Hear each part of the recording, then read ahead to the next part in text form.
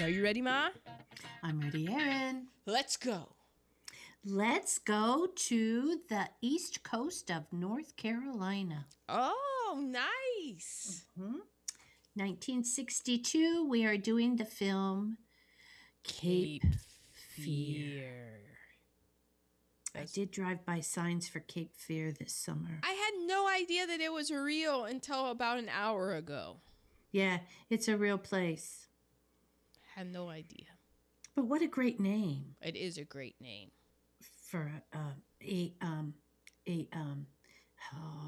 suspenseful movie. Can I do a nerd alert right now and just say that my first introduction into Cape Fear came via a 1993 Simpsons episode.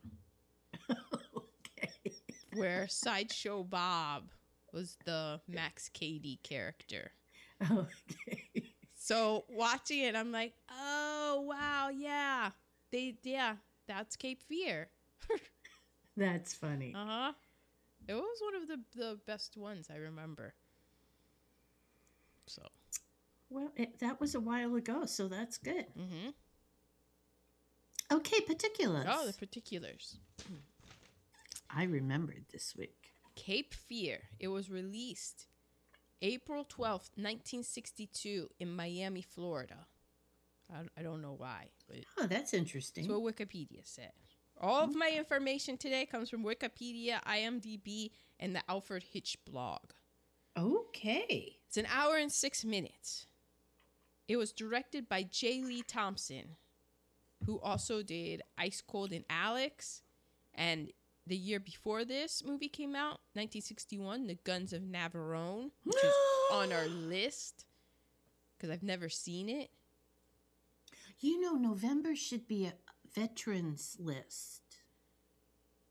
Wait, is The Guns of Navarone an army movie or a Western? No. It's an army movie. World War II. Yeah, I guess we should do that. But normally our Novembers are for holidays. Oh, yeah. So maybe we should have the month of May be for Memorial Day. Memorial Day. Okay, I hope somebody will remember that. Yeah. And he also did Murder Without a Crime. Also a whole bunch of other movies. Speaking of which, he was a tail gunner and a wireless operator for the RAF in World War II. So hence the Guns of Navarone. I guess I'm getting the Guns of Navarone confused with the Treasure of the Sierra Madre. I don't know why. I think it's just because a word ends in an E of both of those. And nobody understands that but me. Yep. It was produced by Cy Bartlett. He also did The Outsider, Pork Chop Hill, That Lady. He was also in World War II. He was a wing intelligence officer for the B-29 315th bomb wing in Guam. The screenplay is by James R. Webb. He won an Oscar for writing How the West Was Won. He also wrote They Call Me Mr. Tibbs. Alrighty. And The Phantom of Rue Morgue and Apache and Veracruz. He also wrote on episodes of The Millionaire and episodes of a TV show called, what's the capital of Wyoming? Cheyenne, where will you be sleeping tonight? Lonely man. Cheyenne. Okay, I guess we better move on. You can't say Cheyenne in this house without going into the full theme song of a show I've never seen before in my life. I only know the song. I don't even know if that extra part that I do is even in the original theme song. I think it's perfect. But it goes with it. James R. Webb was also in the invasion of North Africa in 1942, and he was an army officer and also in Europe. Got a lot of vets. I wonder if he met Herr Frenzel. perhaps.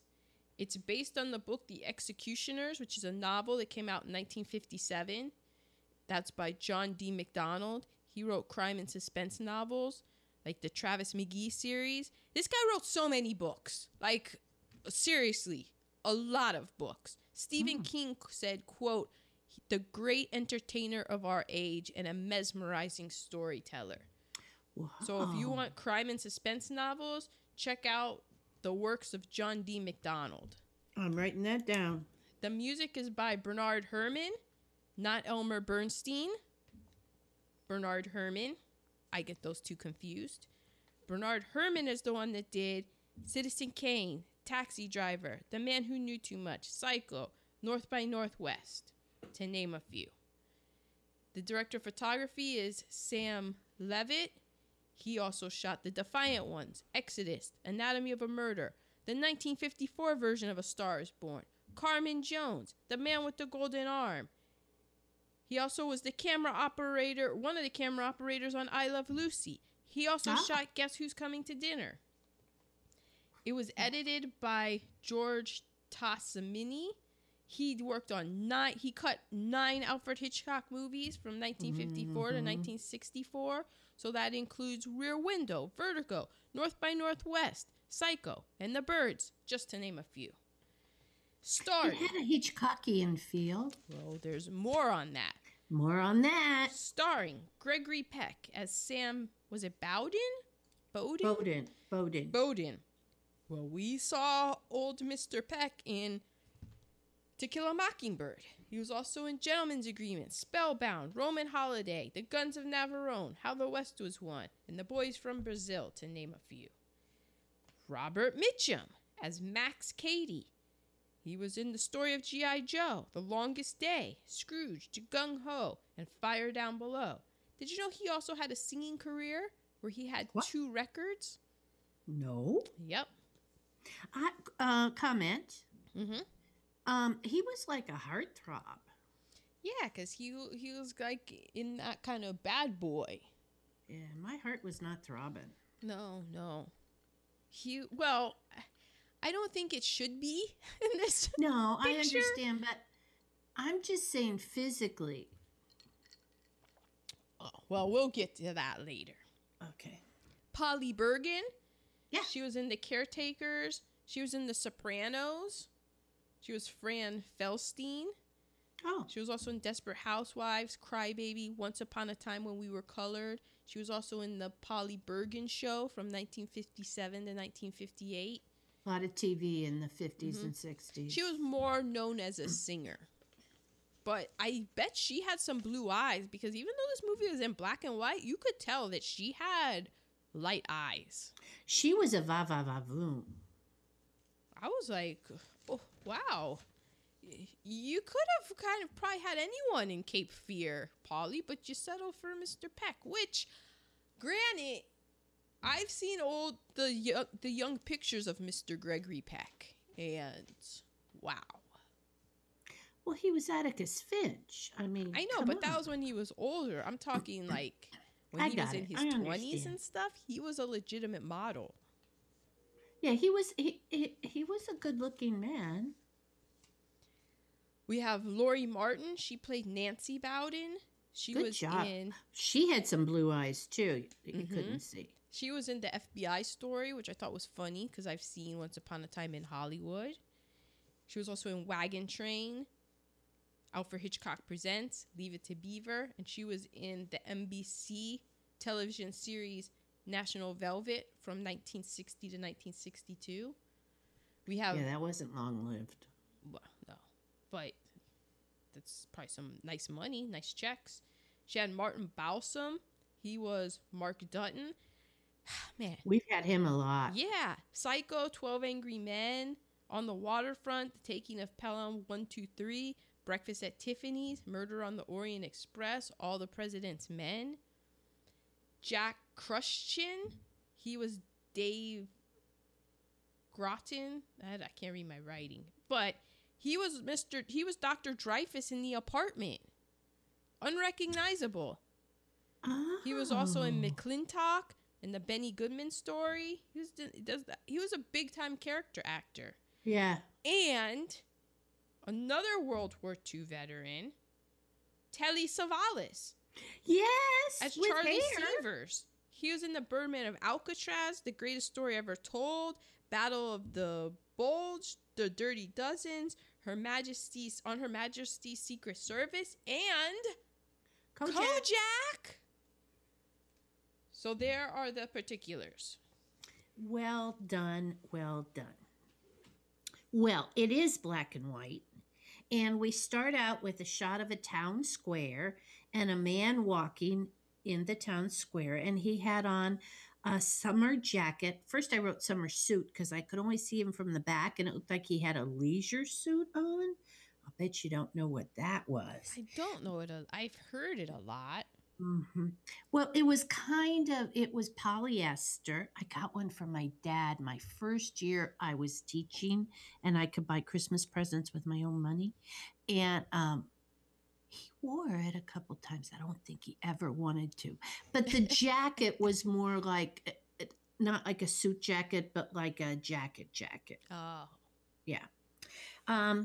And a Panama hat, and he's walking to the courthouse, and he's smoking a cigar, and there's a lady coming down the steps with a big pile of books. He knocks into her on purpose, knocks books out of her hand, and doesn't help. So right away, you know he is what a dick. Jerk. What a dick. Exactly. There is a person of color. Yes. Who is cleaning the floors of the courthouse. A custodial engineer. And Dick asks, where would Sam Bowden hang out? He calls him Daddy. And dude puts his cigar out in his own hand.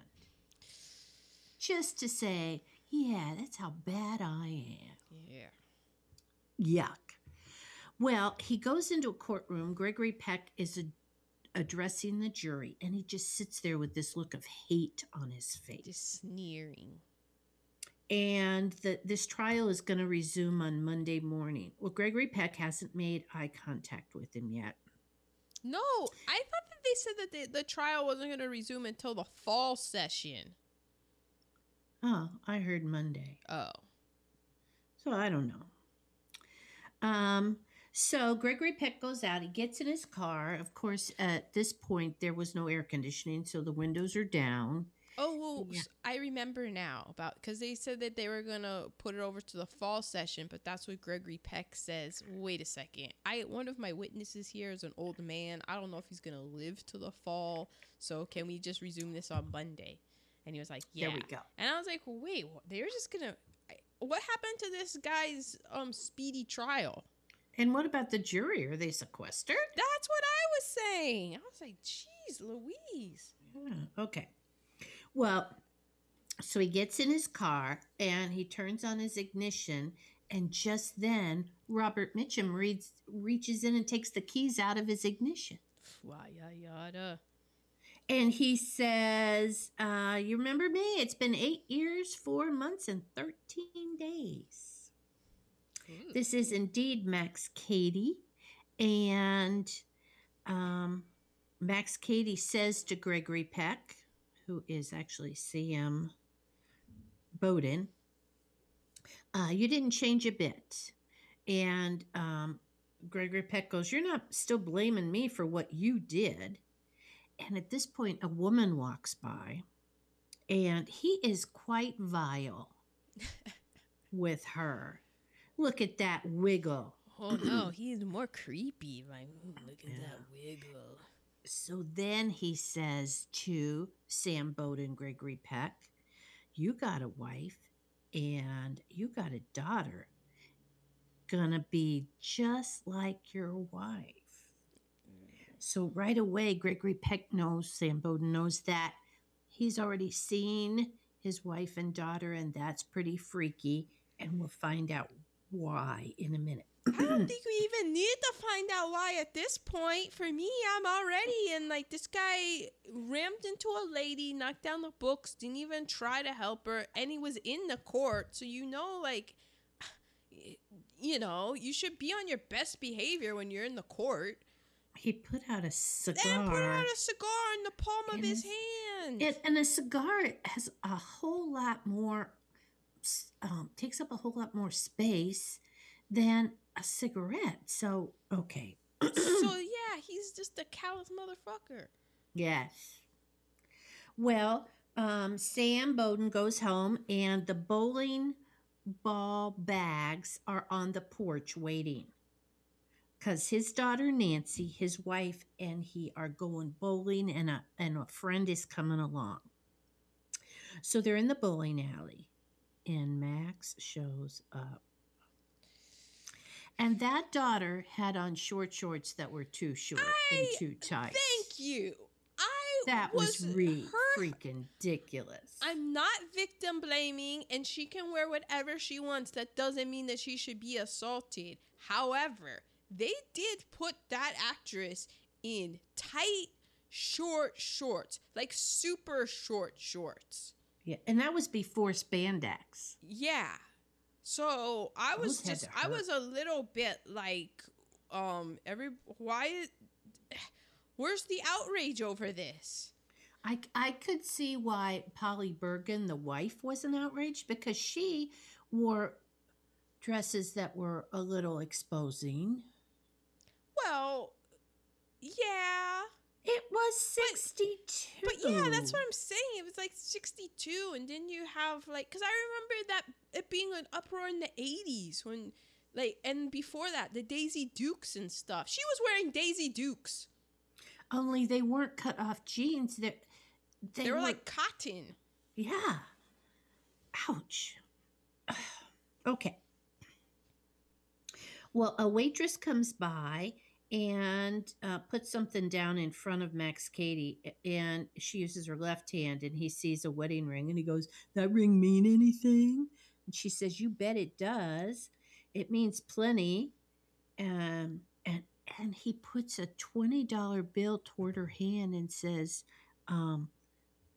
"Does that mean anything?" You're giving him a lot more credit of his, like, how he's coming on to this married woman, Well, and he was quite basically creepy. soliciting her. Yeah, for $20. Yeah, but, And just her voice makes him sound way more endearing than he actually is. I'm sorry, because it was a. You don't do a good creepy voice. I don't do a good creepy Nope. voice because I'm just so not You're creepy. just not creepy. Well, it scares her and she runs away. At this point, Sam sees him sitting there and he misses a spare he would usually pick up. Mm-hmm. Excuse me, I had to burp. No. So, Max taps Sam on the shoulder. "Don't mind me, I'm just getting a gander at your family." "Don't mind me, I'm just getting a gander at your family." That's way better. So Sam calls the police and starting a war of words with me. Because Sam knows he hasn't done anything wrong, but he's going, this guy is creepy. And so at this point, we find out what happened. So Sam was in Baltimore. Well, we don't really find out what happened because censorship. So it's implied what happened. Right. Because I'm like, okay. Oh. Yeah. Okay. Well, it's Baltimore, so need we say more? First of all, he said he was in Baltimore, and I was like, how many bodies did he catch? Because everybody knows Baltimore is be more careful. So, Sam is walking back from a restaurant. I'm sure it wasn't a bar. And he sees a girl being attacked. And she screamed. And then we hear the girl was put in the hospital. So the truth is he was raping her and beating her as he was raping her. Mm-hmm. But they can't say the R word in this movie. So it's just ellipses, attacked. ... Another Another ellipsis. ... You might be familiar with ellipses from the transcripts of the. Oh, never mind. Okay, so she was in the hospital for a whole month because of what he did to her. Beating that he put down when he raped her. So he was the witness for this trial, and he's the reason that dude was in jail for 8 years, 4 months, and 30, however many days. Yeah, because he was like, yeah, that's the motherfucker that raped that woman and beat her senseless into a coma. Exactly. And so, wait, he got 8 years? Yeah. Thanks, thanks, Baltimore. Mm-hmm. That was Maryland. Mm-hmm. Okay, so Sam is saying, I don't like the way he's looking at my family. So Dutton, the police chief, is saying, oh, I know what we can do. We'll check, because if he's on parole and he didn't register, we can put him right back. Well, he did register. Excuse me, but Max Cady has had 8 years of just pure plotting to get revenge upon this man. So you think that he didn't register with his PO? That he was moving? Come on, man. He's had 8 years to plan this. Yeah. And he's not dumb. He's just a dick. Oh, I mean, at this point now, he's a rapist. So. Yeah. A rapist son of a bitch dick. He's a rapist motherfucker. But his address is in the dock area. So he doesn't have a lot of money. So maybe we can get him on vagrancy. Okay. Oh, I forgot to look up what vagrancy is. Go ahead. Go ahead. So the police chief says, get home to your family. Because the whole time I'm thinking, why are you here not with your family? You need to be with your family every moment. So, Max. Oh, vagrancy is the state of living as a vagrant. It's homelessness. Right. Right. But he had a room down by the docks, so that's not vagrancy. But maybe they thought he'd run out of money and then he'd be a vagrant. Okay. Max Cady goes into a bar down by the docks, and this woman, do we know who she was? Because I've seen her in other stuff. Well, continue. Okay. She's talking to a guy at the bar, but she keeps cutting eyes at him because, as aforementioned, he was supposed to be like hot, and so women would look at him. I got it, and this is later confirmed later by this woman, is that he is attractive to a certain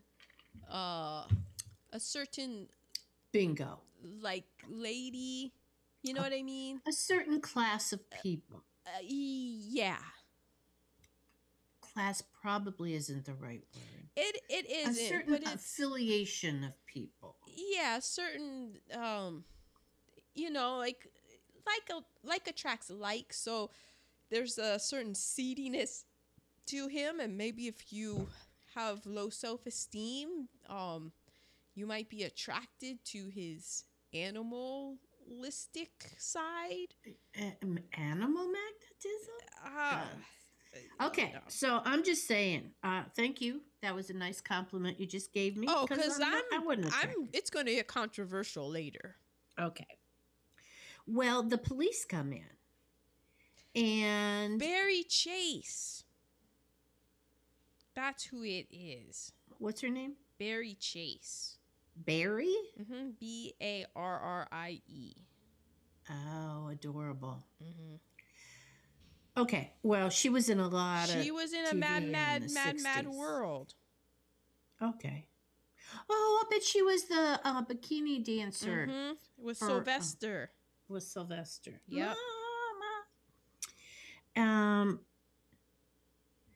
So the police say to him, I'm going to give you 1 hour to get rid of your friends. Oh, no, wrong. Rewind. He goes over to the woman who is very attractive. Barry Chase, right? Yes. Mm-hmm. But she looks like she's had several drinks. Yeah. And he goes, I'm going to give you an hour to get rid of your friends. And she says, Are you trying to pick me up? And he says, Yes.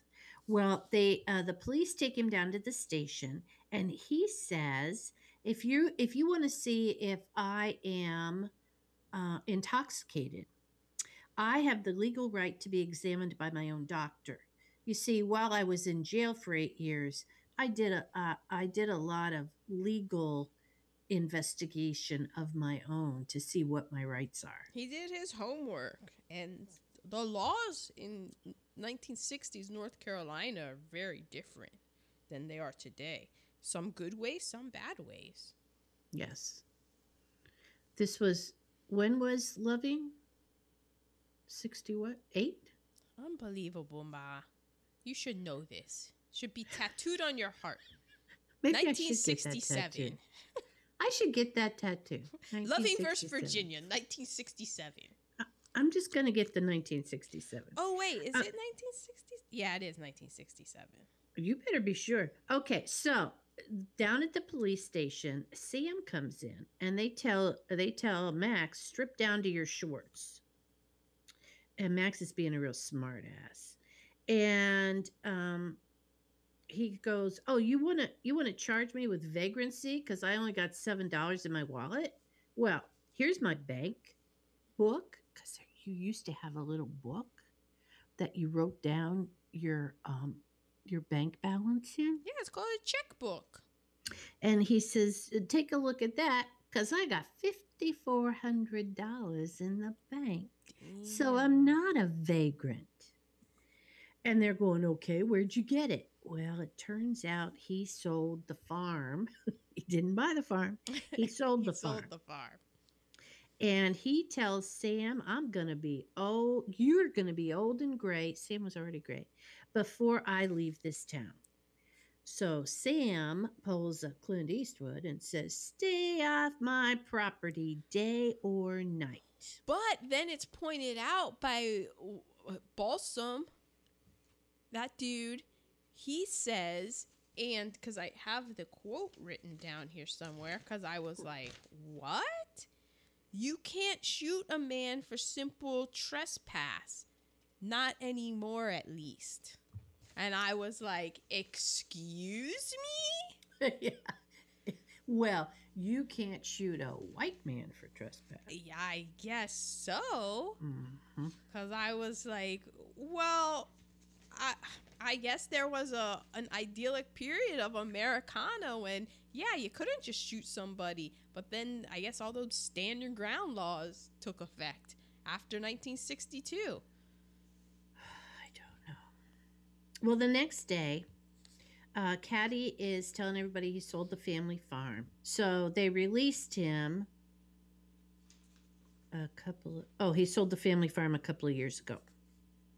Okay, so now we're at the Bowden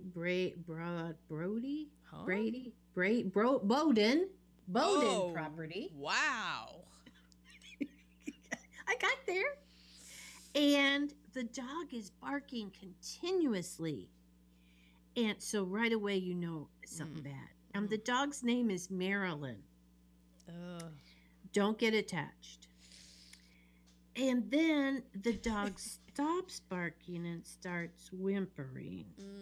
This and isn't then good. it goes silent. So they rushed the dog to the vet, and the dog was poisoned with strychnine. Yeah. And Nancy was meant to see it. So we all know who did it. Yeah. Great. The vet said Now this guy's a rapist and a dog murderer? And a dog killer. I think there's a lot of people who are more offended by the killing of the dog than the raping of the women. That's true. Well, and then, so Nancy's crying in her bedroom, and Polly Bergen goes in and says, "Don't let your daddy see you like this." What? That to me made me laugh out loud. Oh, I'm sorry, don't let my father see me crying over my dog that just died? Well, at which point, Daddy goes in and says, I need to speak to both of you. And so he warns them about Max. This is the first time he tells them. He was going to handle it himself, but it's obvious Max is escalating. So he needs to say, he's the one who poisoned Marilyn. So, Nancy, you may not ever be anywhere except school or your mother's car or home. Yep, that's it. Um, he's just trying to scare us. Everything's going to be okay. And so Polly Bergen goes, well, let's go away somewhere. And he goes, you know what? He's got the money to follow us wherever we go.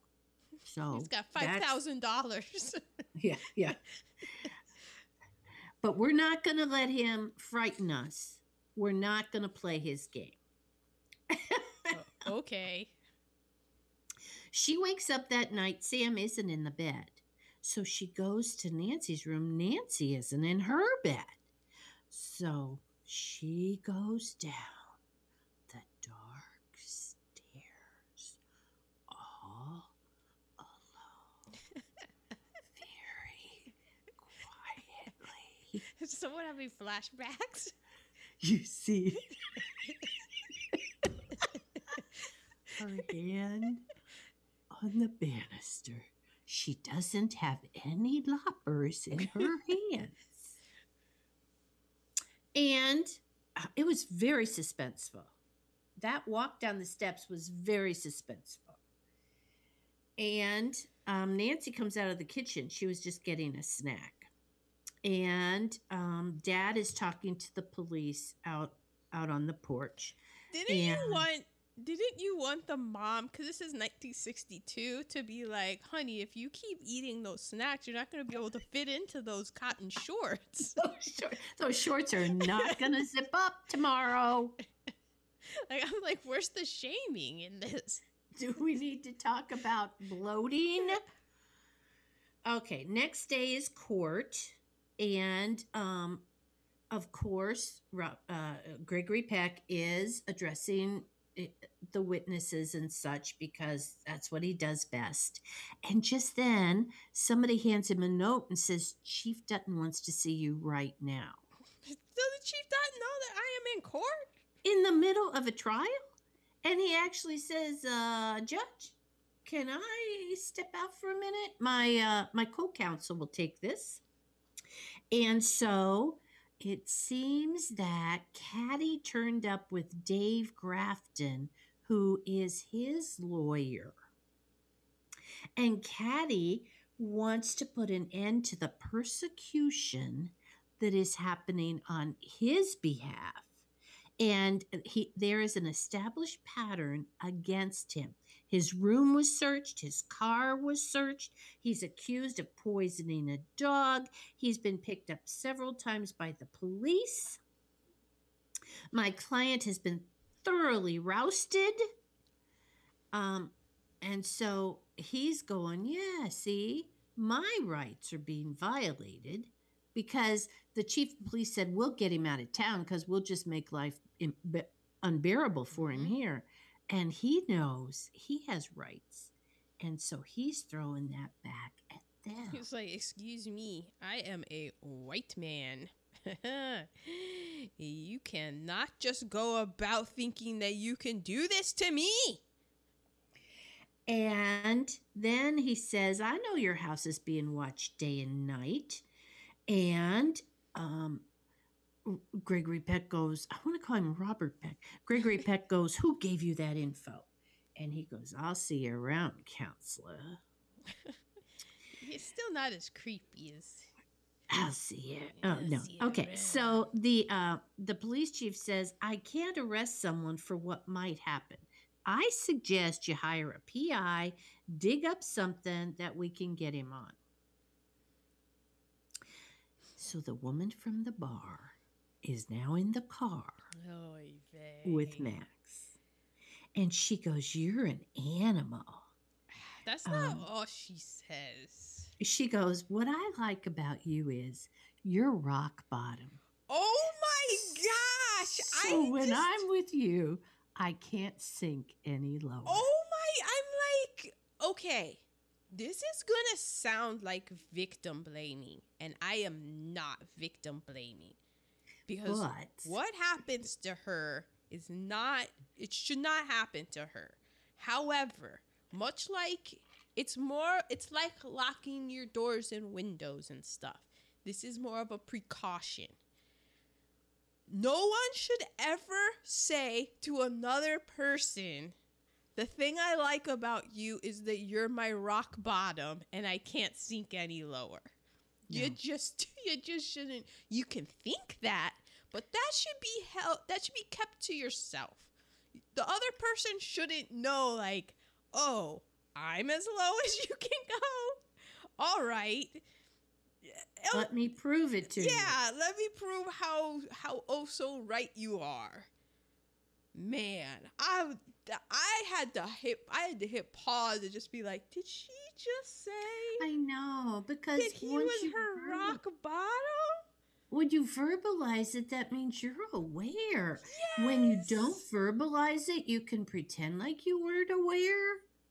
But But- she knew when the guy walked in that he was bad news. He was nothing but That bad. he was nothing but bad Nothing news. but And then bad. she's sitting there and she's like, "Dang, I like about you. I can't get this is as low as I can go. You're my rock bottom."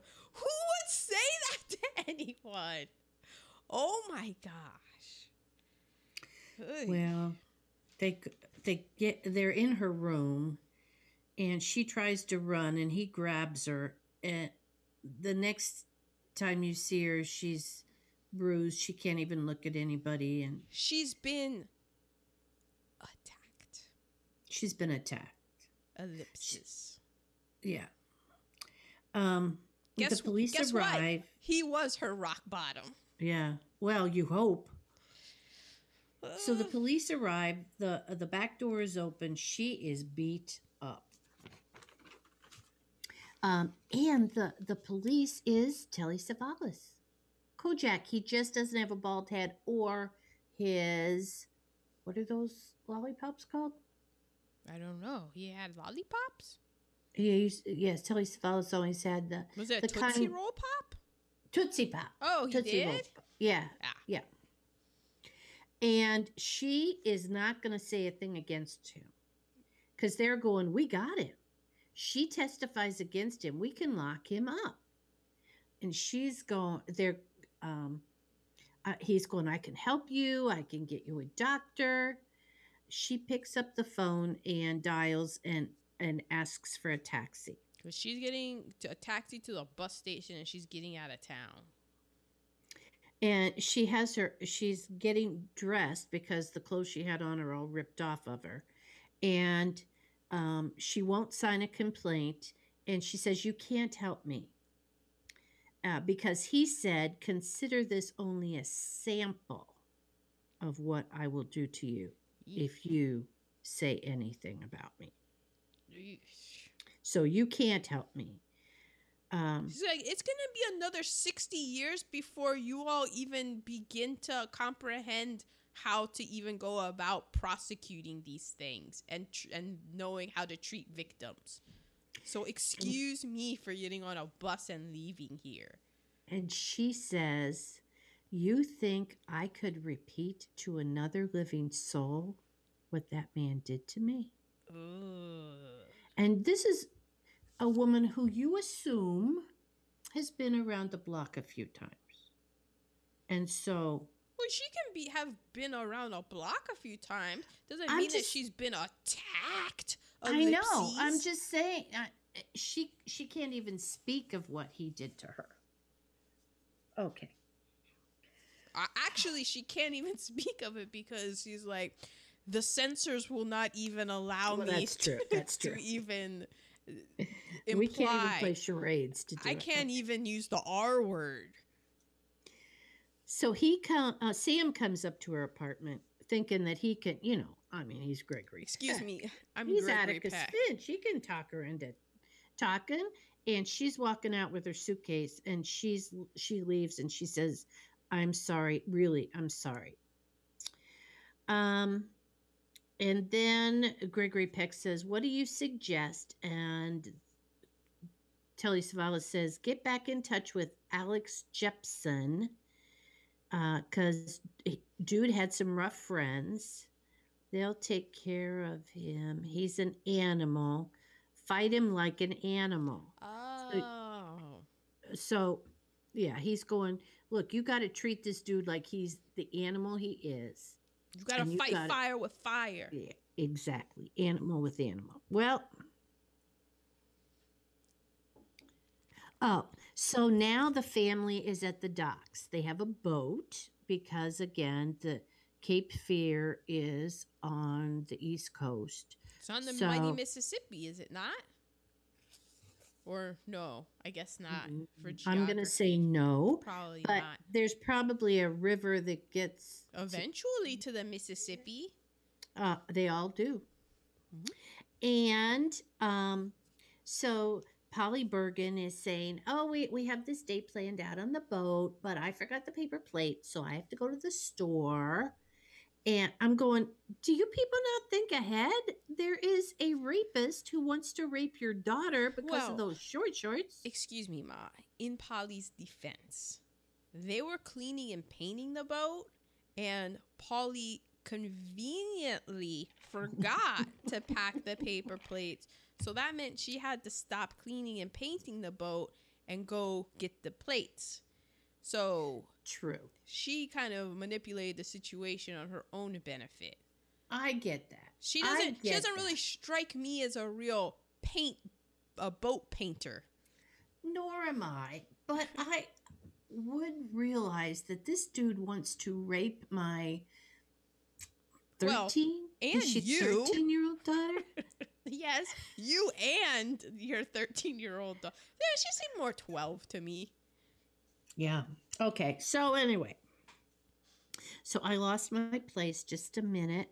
Well, Max is watching from above. And so Sam sees him and he goes after him and says, don't push your luck with me. Because truly, if Gregory Peck and Robert Mitchum got in a fight, I do believe Robert Mitchum would beat the shit out of him. Oh, yeah. At which point, Max says to Sam, the father of Nancy, yeah, she's getting to be almost as juicy as your wife. Oh, it's so uncomfortable. Oh. At which point, Sam punches him 3 times in a very badly acted fight scene. I gotta say, Gregory Peck has a very interesting punching motion. I would categorize it as scholarly. It's very interesting. Not sure how effective that would be in the real world. It may work because we would be just about to laugh and it catches you off guard. Like, wow, what was? Oh, hey, lights out. Maybe. Yeah. Very interesting. Nancy sees Max for the first time, and she goes, "Oh, that's who killed Marilyn." Nancy doesn't quite get the full picture yet. Okay, but she is scared. Okay, now it's high school dismissal, and all the girls come out with their little skirts on and their teeny bopper short white socks and their loafers. And she goes right to the car because she was told that's what she should do. Mom is not in the car. Wow, you're placing a lot of blame on Polly. I get what you're saying now. That did not occur to me. Of like, Mom, yeah, there's a guy who has threatened to rape your daughter, and you're just, I need to go into town. I'm not going to be in the car. So she gets in the car. She turns the radio on. And I wrote no pants because none of the girls were allowed to wear pants at that point. Well, Max is walking in the town square, and she sees him approaching her sitting in this car. So instead of like rolling the windows up and locking the doors, I was like, why wouldn't you roll up the windows and lock the doors and just sit there? She runs back to the school, which I thought was a great idea, but because it's a private school, the doors are locked. How do you know it's a private school? Oh, she didn't go to a public school. Oh. And so she runs around the school until they she lock those doors fast. She all finds the a back children door got out of the school. They just lock it. I know. It's Yeah. dismissal is at 3:15, 3:20. It's locked down. I like that actually. She finds a door that's unlocked and she runs and she's behind the furnace and you hear the footsteps. It was very Hitchcockian, the footsteps. He follows her in there and she runs into a locker room and then she finds an open window. She goes out the window, runs right into him, screams, runs across the street, gets hit by a car. Yeah. I guess I'll get to that later. So mom is, carrying her little purchases, walking to the car. She sees the car door open. Without a care in the world. Without a care in the world.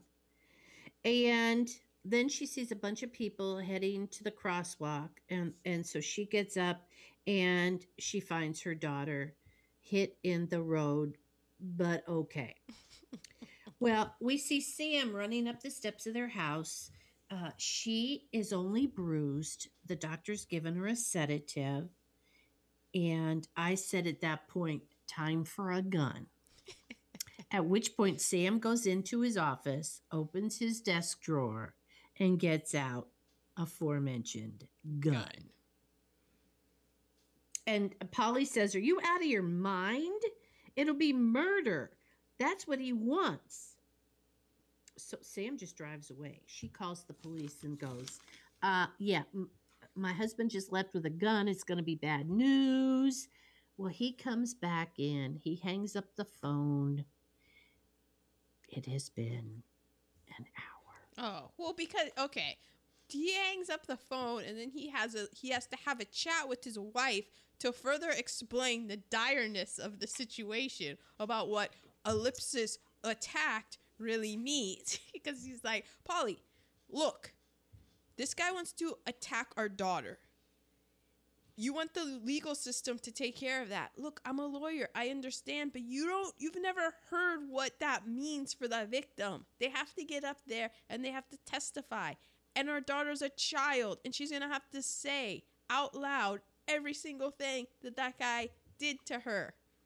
Do you understand now the direness of our situation?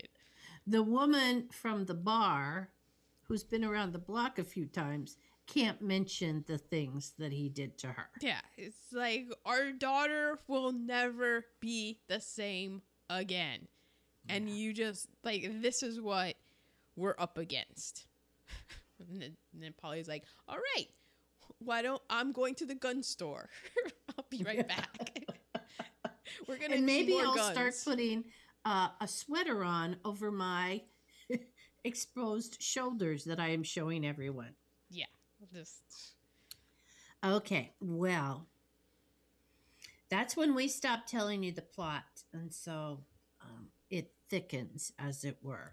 As it were. So our POC count, I just had the one custodial engineer. Just one. Just our main man. That was it. So, nerd alerts. All right. Nerd alerts. I think this movie was a financial failure when it came out because Gregory Peck, he co-produced it and his company Melville Productions went out of business after this. Yeah, I'm surprised because he was a big draw. Yeah, but Robert Mitchum was a big box office draw. But this wasn't 1962 people weren't like super into movies where guys are gonna rape teenage girls. That's true. It was storyboarded by Alfred Hitchcock, who apparently quit over a dispute. I tried to look up more about that and I didn't ever see anything. Because it was very Hitchcockian. Well, the editor, the music composer, 2 art directors, the leading actor, and the supporting actor all had ties with Hitchcock. Alrighty then.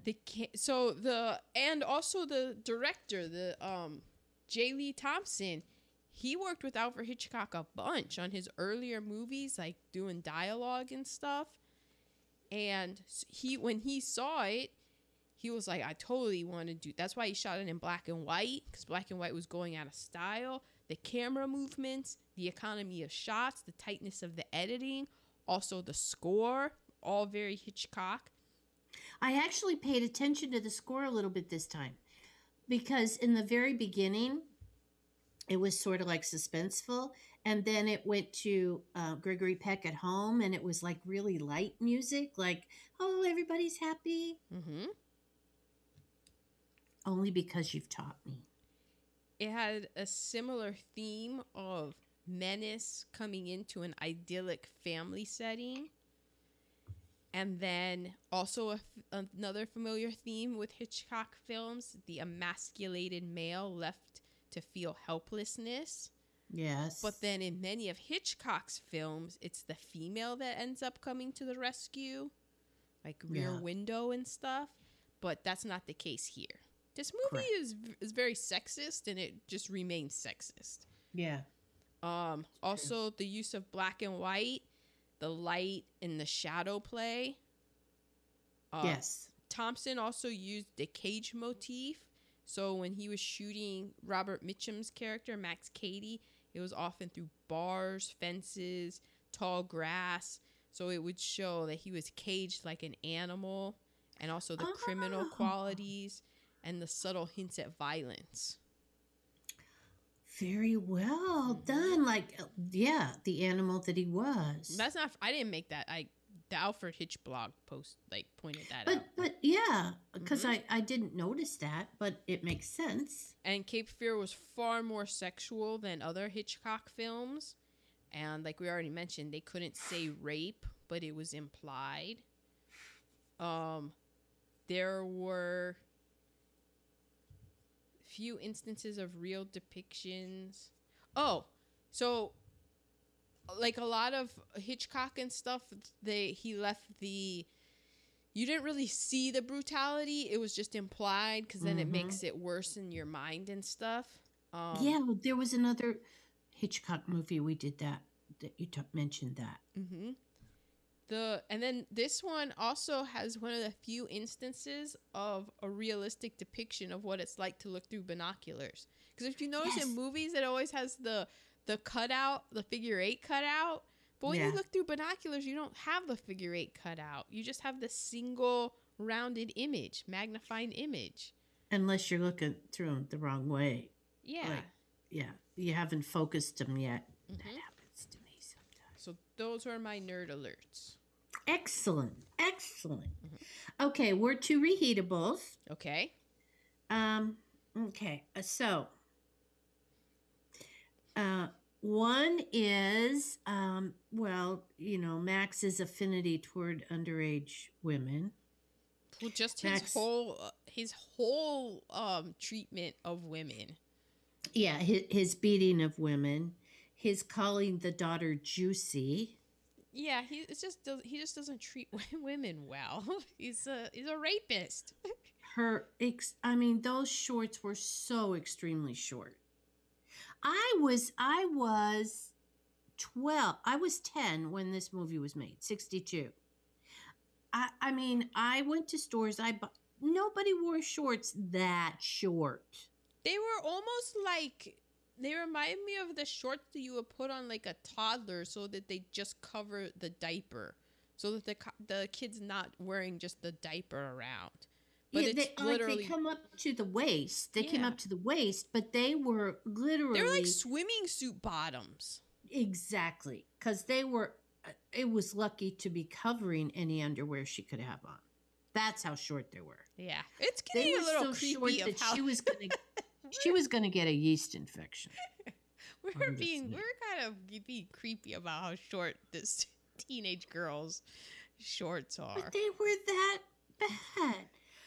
But that's not saying that she is. No, she does not anything. Deserve it. No, she doesn't. She does not. But seriously, they're just very short. And then, how many times did he have to tell Nancy to run and hide? I mean, especially since the first time when he said, "Oh, you're allowed to be three places. You're allowed to be at home, you're allowed to be at school, and you're allowed to be in the car." And as soon as she's in the car, she sees the guy. What does she do? She takes off running. And then when he tells her you need to run, all of a sudden she acts like she don't know how to run. What would your father have done? Oh. I told you, run and hide. I don't have time. Well, I don't even know if it would have even gotten to this point. Because I think my father would have been like, ain't nobody going to do nothing to her. Yeah. Yeah, Robert Mitchum would have been taken care of a long time. Nah. Okay, so those were my negatives. Well, okay. That and the fact that none of the girls in high school could wear pants. Oh, I didn't even notice that. Not even on my radar. You wouldn't, because you have legs that can be seen in public. For the time being. I don't know whose leg future I have. Oh, I hate to tell you. Okay. I just look at my grandma and I'm like, I hope. Please let me have gotten that from her. I hope I got that. Okay, so mine, just a lot of the sexism. Oh, which I have another specific moment when Gregory Peck's character comes home and they're going to go bowling. He makes the comment about how he's like, you should never tell women when to tell time. But like, whose idea was it to teach women how to tell time? They hold it over our heads all the time. Because like, Nancy said you're 5 minutes late or something. Yeah, so he had to like you had to. It's just a lot to unpack there. Does not age well. Because again, if you don't teach women how to tell time, how are they gonna know when to cook the dinner, right? Oh, gross. But yeah, that was just real dumb. Like, oh, so men said it was okay for women to learn how to tell time? I'm sorry. I didn't know that time was I guess I didn't know that time was a convention of man. All right. Touche, Gregory Peck. Touche. Okay, any more negatives? Yeah, I already went through Gregory Peck's punching motion. Oh, we already had the thing about the daughter staying in the car. Yeah, and we already said how maybe you don't tell a guy he's your rock bottom. The killing of the dog, that was real tough. Took that real hard. Took that harder than the woman who said was rock bottom and then got assaulted. I was like, oh, I'm part of the problem. Just been through a little trauma. Oh, man. All right. So, did you do your goods? Yes. A little more challenging. Okay. My good reheatable was that they changed the name from the Executioners to Cape Fear, because what an excellent name, Cape Fear. Do you know how they came to change it? I don't. Well, Gregory Peck, he got the rights to the book, and he was like, The Executioners is a horrible name for a movie. And so he wanted to change it. People might think it's a real downer. He wanted to change it. He's like, you know what always does well? Movies that are named after places. Someone get me a map. And he looked at the map, and he saw Cape Fear, North Carolina. He's like, it's called Cape Fear. Yeah. Yeah. I thought that's... I mean, you know, Gregory Peck, great. He's always good. Yeah. That's the end of my positives. Oh, that's it. All right, settle in for mine. I liked how at one point you couldn't just shoot a man for simple trespassing. Not anymore. I was like, wow, not too often when you see a movie in 1962 and discerning laws and go, quite progressive. Huh. Another tasteful Confederate flag in the background to show, give an idea of a locale of where we are. We're in somewhere in the South. I didn't know that it was in North Carolina. It was in the bar that they go in, that Katie goes into. Oh, I didn't see Bottom. it. Oh yeah, it's in there. It's in the background. I'm like, oh, okay. Not going in that bar. Not as tasteful as Paul Newman's long, the one, what was it? Long Hot Summer. Mm-hmm. But it was in there. It was just put in as, I like how it's a signifier of these, of like, this is where we are. Yeah. And I'm like, America? Or am I supposed to think the South? Because in 2000, I wonder if in 1962 that was the signifier for the South. And now when we watch it, it's like, so I got we were in America. Yeah, it could be anywhere. It's supposed to be different. Think a flyover state, right? Okay. It could be anywhere though. It doesn't. It could be in California. It could be in New York. Robert Mitchum, when he gets picked up in this bar by the police, he pays his bill and he tells the bartender, "I'll be back for the change." Which I'm like, wow, the character development. Like, this guy, what a dick. It's true, he did. Yeah. What a dick. Yeah. I don't have time right now, but don't think that's a tip. Uh-huh. And then another Robert Mitchum. So when he goes to the police, they ask him to strip down to his underwear. He strips down. He is visibly holding in his stomach and his chest. So, but here's my thing. Is this the vanity of the actor, or is this the vanity of the character that he's playing? I felt like the two were very similar. Because I was like, wait, is this Mitchum trying to be, or is this Mitchum being super actor, knowing that Max Cady would be trying to puff his chest out and hold it in? I felt like both of the above. I feel like it's both, but I'm going to give it to the side of Mitchum being an actor. Okay. But yeah, I was like, it's a fine line there, buddy. Here's why I went in that. Because he's playing a rapist. So he can't have too much like actor vanity, because after all, he is playing a man who assaults teenage girls and calls them juicy. Like maybe that's close to home. Oh, wow. I don't know that much about Robert Mitchum to just toss him under the bus like that, Ma. Hey, I've been tossed under the bus in a day or two, so why not toss somebody else under the bus? Yeah, but I didn't accuse you of maybe, like... I didn't being rapey.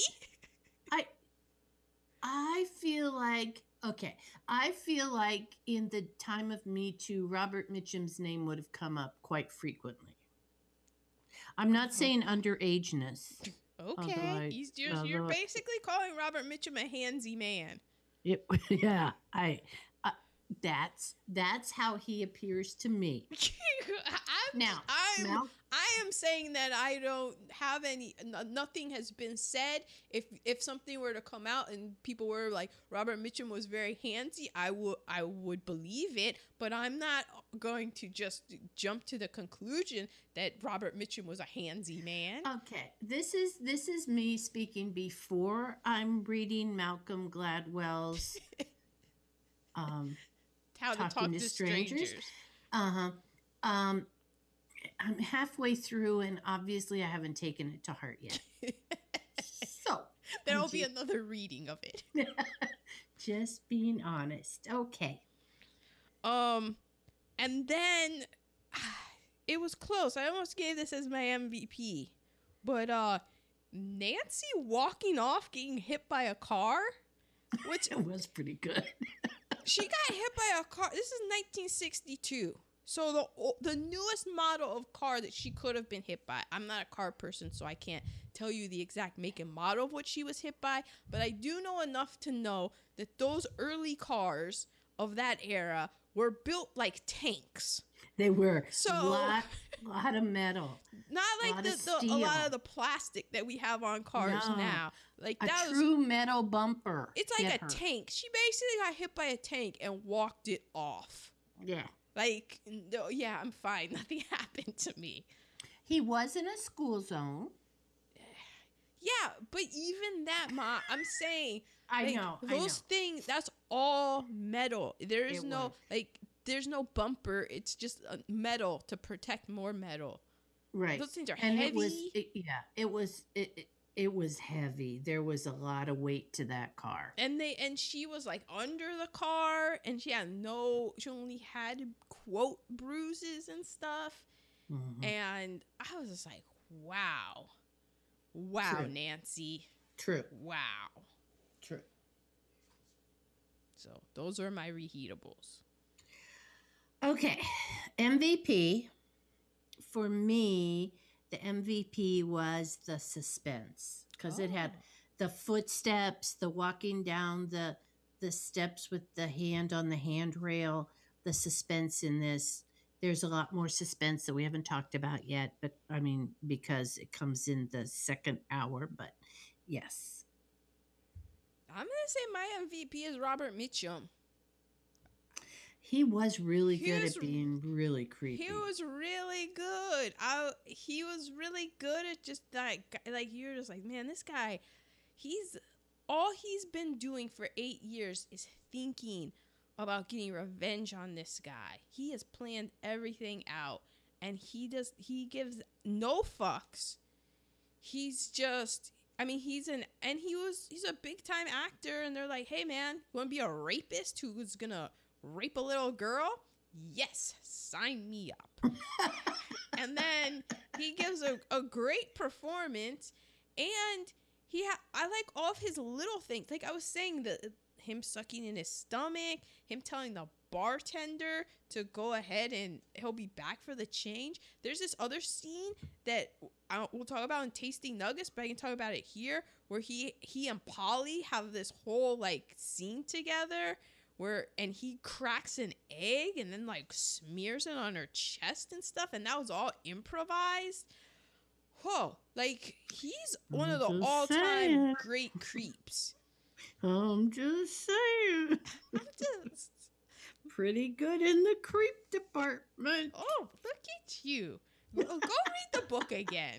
Start over. I'm halfway through. Okay. Well, recasting. So I have 2 casts. Okay. My first cast has my Sam is Will Smith. Okay. I haven't had him cast in anything for a long time. My Max is Forrest Whitaker. You cast Forrest Whitaker as Max Cady. That's pretty funny. Are you watching his show Godfather of Harlem on Epix? No, I don't have Epix. Oh, I think the first 2 episodes. I like it. I bet it's good. Mm-hmm. My wife is Jennifer Hudson. Oh. And my Nancy, I'm rather proud of this, Mm-hmm.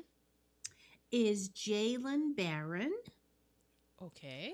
Who might she be? Who might she be? If you watch Shameless about 3 seasons ago, she was Carl's black girlfriend. Oh, wow. I am so behind on Shameless. She's just adorable. Okay. You're not greenlighting this cast. No, it's good.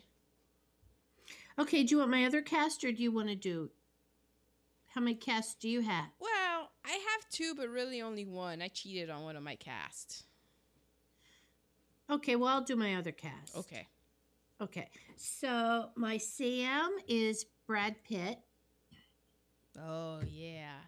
Because you can't get enough of Brad. Yeah. Now, my Max at first was Edward Norton because he can be so creepy. Mm-hmm. But then I was watching Peaky Blinders and I had to go back to Tom Hardy. Oh, Tom Hardy would be such a good Max Cady. I know. He would be so good. I know. Oh, I you know know. he would do like all these weird actorly things to make him even creepier. He would probably have some sort of weird accent work. Yeah. Oh, he would be so good. I know. Thank you. That's good. Okay, that's as good as it gets. Yeah. My wife was Jessica Biel. Okay. And my Nancy, Joey King from The Act. Yes, she's Yeah, fantastic. yeah. I thought that she could play the innocent girl really well. Yes, that's good. Tom Hardy and Joey King, that would be good. That would be good. All right. Well, my first recasting, I just cheated because this movie was remade in 1991. So I was just like, it had De Niro as Max Cady, Yeah. Nick Nolte as Sam, Jessica Lange as the wife, Oh, I didn't realize that. and Juliette Lewis as the daughter. Yeah. And Robert Mitchum, Gregory Peck, Martin Balsam, they all appeared in the remake. So, how was the remake received? I remember that I was just too freaked out because it looked just too scary for me. I never saw it. I never the saw it remake. either, so we'll probably end up doing it. Well, that's a good The idea. only thing that I know about the remake is from The Simpsons, because I didn't know about the 1962 Cape Fear. I heard about when Cape Fear was coming out. It seemed scary, and then I saw the Simpsons episode. So that's all. But I have a nerd alert about the remake. What? Well, so Steven Spielberg was gonna do it, but then he thought it was too violent, and he traded it to Martin Scorsese so that he could get back Schindler's List, because Scorsese decided he didn't want to make that. What? Which I thought was hilarious that, like, that Steven Spielberg reads this and is like, Cape Fear, it's way too violent. Yeah. Let me get yeah. I'd rather do one about the Holocaust. What's that Holocaust movie there's some script about? Scorsese was, and then I think like Scorsese was gonna do Schindler's List, and then he decided like, no, I'm not gonna do it. Can you imagine if Scorsese did it with Ralph Fiennes doing that Nazi thing? It would have been even crazier than it was. But would it have been Ralph Fiennes, or would it have just been De Niro as the Nazi? You know? Well, I don't. I'm thinking De Niro would have been Bless you. Schindler. I mean, what's his name? You know, Yeah. the Nazi. I mean, not that Nazi. No, go on. So yeah, I just I thought got a that particular set of skills. Liam Neeson. Yeah, the Liam Neeson part. That De Niro would have been Oscar Schindler. Yes. And he's like, I could. Yeah, but then the people would have looked at him and gone, well, let me have a sample of your hair because I'm thinking you could be Jewish. You were.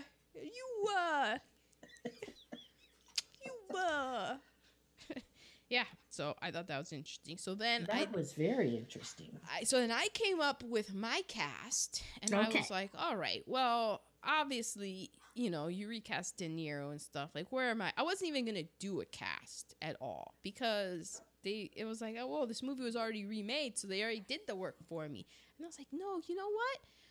Who would I like to see as a Max Cady though? Who would be good as Max Cady? Because that's the thing. Like, for the remake, Robert De Niro, like Nick Nolte had to lose weight, and Robert De Niro had to put on a ton of muscles because that's Yeah. the thing, is that Max Cady has to be physically Bigger. imposing Yeah. and a threat.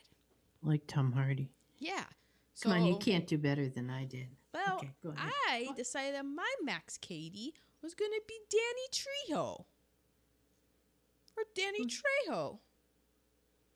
Who's that? You don't know who he is? Yeah, but I do, but I can't place it. He's been in like everything. He's like Mexican American, has the like where usually long hair, pockmarked face. Oh yes, Machete. Machete. Yes, exactly. So then I'm like, well, we're gonna go a Latino cast then. It's about time. So I have Gael Garcia Bernal as the father, as Sam. and he played. He was in Mozart in the Jungle. And Oh, Y tu mamá because también. yeah, And this works because Machete is not a tall man, but dude is even shorter. Mhm. Okay.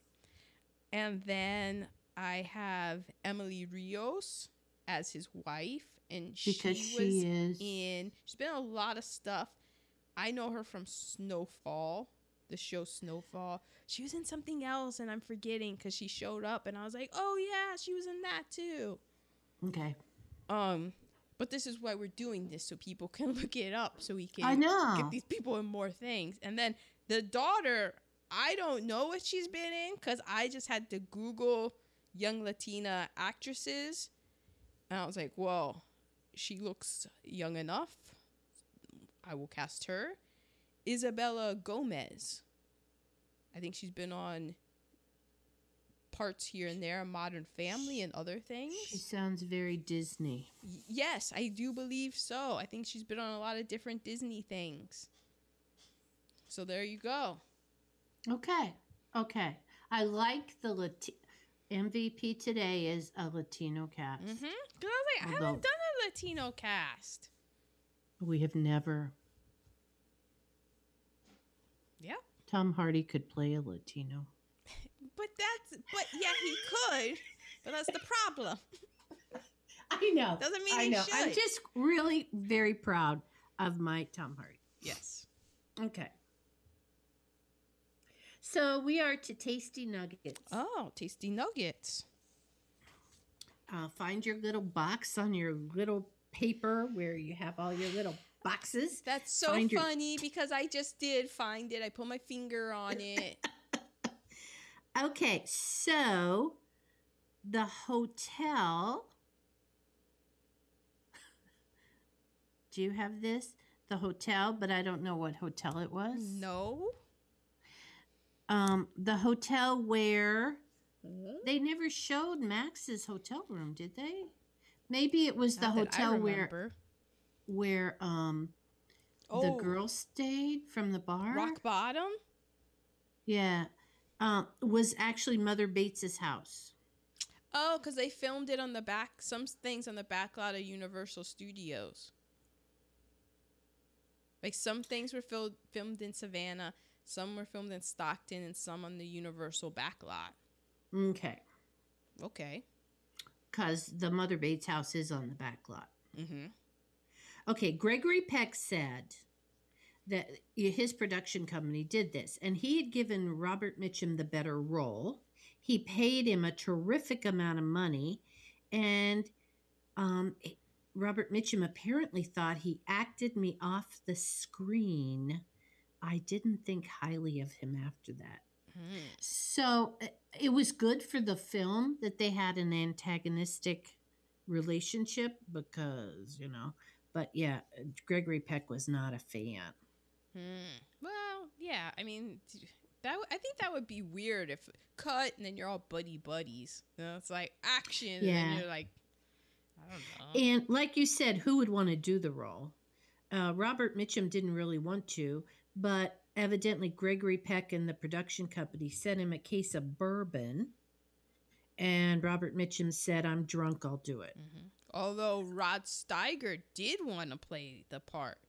Oh, he could have done it. And then when he heard that Robert Mitchum was interested, then he was like, oh, well, guess he's going to get it. Yeah, not going to fight him over that. Mm-hmm. So I did read that J. Lee Thompson, the director, wanted Hitchcockian elements. Mm-hmm. So that he used unusual lighting elements, the eerie musical score, and the subtle hints. Oh, I wrote hinks. The subtle hinks of violence. Uh-huh. Mm-hmm. The soundtrack was reused in the 1991 one. Yep. Telly Savalas tested for Max Cady. Oh. He could have done it too. Mm-hmm. Those are my tasty nuggets. Okay. So the director wanted Haley Mills to be the daughter, but she was under contract with Disney, and I'm sure Disney was like, no. No. I don't think so. No. So Rape Lori, is a 4-letter word. yeah, Lori Martin got it, and she had nightmares after the scene where she's chased by Max Cady. Yeah, And then 'cause the it was so director- And the director even said, like, afterwards, he was like, yeah, I was probably too hard on her. So Yeah. you know that, like, man, that's always a thing that I wonder when I see child actors and stuff. Especially, like, when they're 5 and 6 years old and they're having to act. And I'm like, but they're 5 and 6. How do they even know? How is this being explained to them? Because they're supposed to act like this is real, but it's not real. Like that what's his face? That Tremblay kid that was in that movie The Room. And, you know, he's an actor. He's in Good Boys and stuff. But you're like, how are you explaining to Osment this? was, The Sixth Sense. Yeah. He was really young when he was supposed to be seeing dead people. And it's like, okay, there are adults who are actors who can't, like, deal with that. Well, I know that a lot of child actors from this era ended up drug addicts and not with great lives because That happens to the vast majority of child actors from every era. Because I of did that. hear that, yeah, they used to tell kids like things like, okay, it's time to cry. So, by the way, Sparky's dead. Oh my gosh, we couldn't have picked another name? Well, I wanted it to hit home. Well, then I'm glad they you would didn't pick do another that. name. Because yeah, unbelievable. But Yeah, that's what they would, just just so the horrible psychological warfare of Yeah, just to get the performance and then. And then how do you know, well, what is real and what isn't? So when are you lying to me and when aren't you? Yeah. Geez, Judy Garland, and then Mhm. so that was just weird to me. Let me see what else. In the book, Max Cady is a soldier who brutally rapes a 14-year-old. And so the censors were like, okay, you can't have rape anywhere in this. It can be Right. implied. Also, no, you're not going to have him as a soldier and put shame upon the United States military. Dang, that was before Vietnam. Yeah. And also Dang. everyone associated with this and like pretty much everyone in the world in America was a veteran or had a veteran in their family. So they were like, yeah, he's not going They to were be the a greatest generation. You soldier. can't do that to the greatest generation. So the Brits, when they got the film, they edited out an additional 6 minutes of it. And then they released it with like an only 18-year-olds could see it, 18 and above. Because they were just like, this movie is salacious. What is going on Wow. here? Wow. The Mitchum, I kind of briefly mentioned it before, the Robert Mitchum and Polly Bergen scene, that was improvised, and Polly Bergen got back injuries because when he's pushing her through the doors and stuff of the houseboat, the doors were supposed to be unlocked, but one of the studio stagehands left the doors locked. So Some gaffer. he was just gaffers deal with the the electrical things, the wiring with the Wiring. lights. He was basically using her as a ram to go through the locked doors.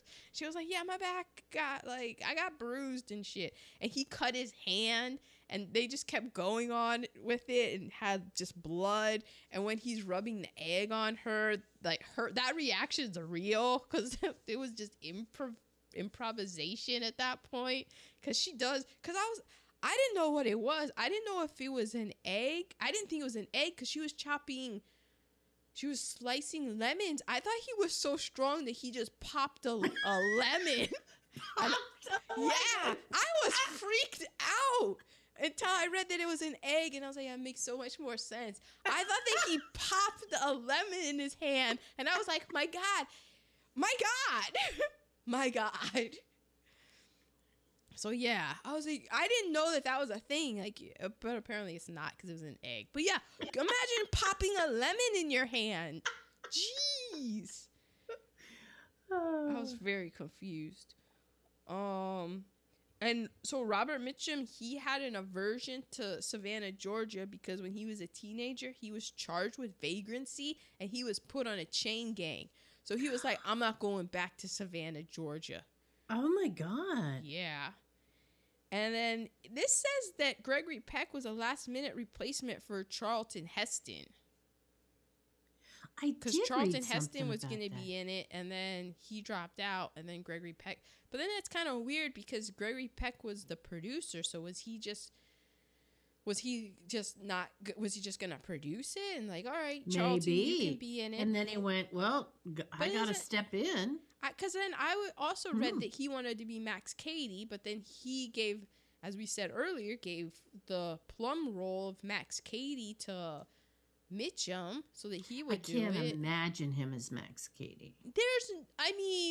If he were able to pull it off, then he would be the greatest actor ever, because that's just not... I mean, he would have to like do. They'd be like, "Hey, Gregory, you're gonna need to start doing some push-ups, buddy, because you know, Asparagus Man is not very intimidating to anyone." So you got the height, but we need some more mass. Can you bulk up a bit? Just do some calisthenics. Anything? No? All right. How about you just be the lawyer again? We know you're good at that. Yeah. Can you pop a lemon in your hand? No? All right, then. Yep.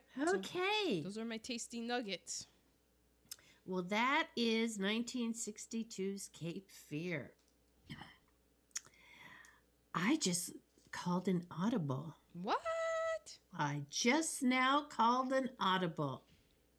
We were going to do a film noir from the 40s, but I decided, no, we're going to ride this train. Are we doing Cape Fear? 1991. We're doing 1991 Cape Fear?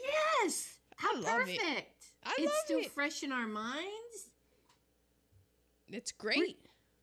1991 Cape Fear. We'll see if De Niro pops a lemon.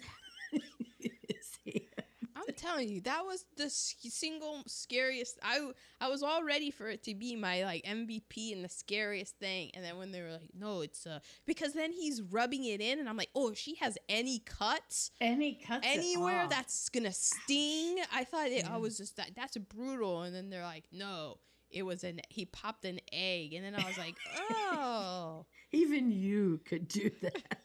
That's not impressive.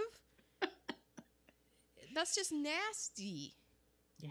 Now she's got salmonella all over her chest.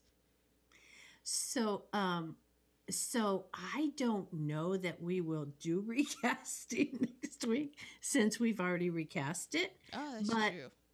We will see. What if we do women? All right, who's the female rapist? I know. I tried to think of that, and I went, I don't know that I'm ready to go down that street right now. I'm like, I mean, not saying it's not maybe possible. We could do an Asian cast. Oh. Okay, it's going to be Constance Wu. No, I could do a Korean cast. I would just recast the entire cast of the movie Parasite. Just be like, and you're going to be like, who? And I'm like, I don't know what else they were in. Yeah, exactly. Who? I'm like, they're a real big deal in Korea. So we will be doing a lot of comparisons.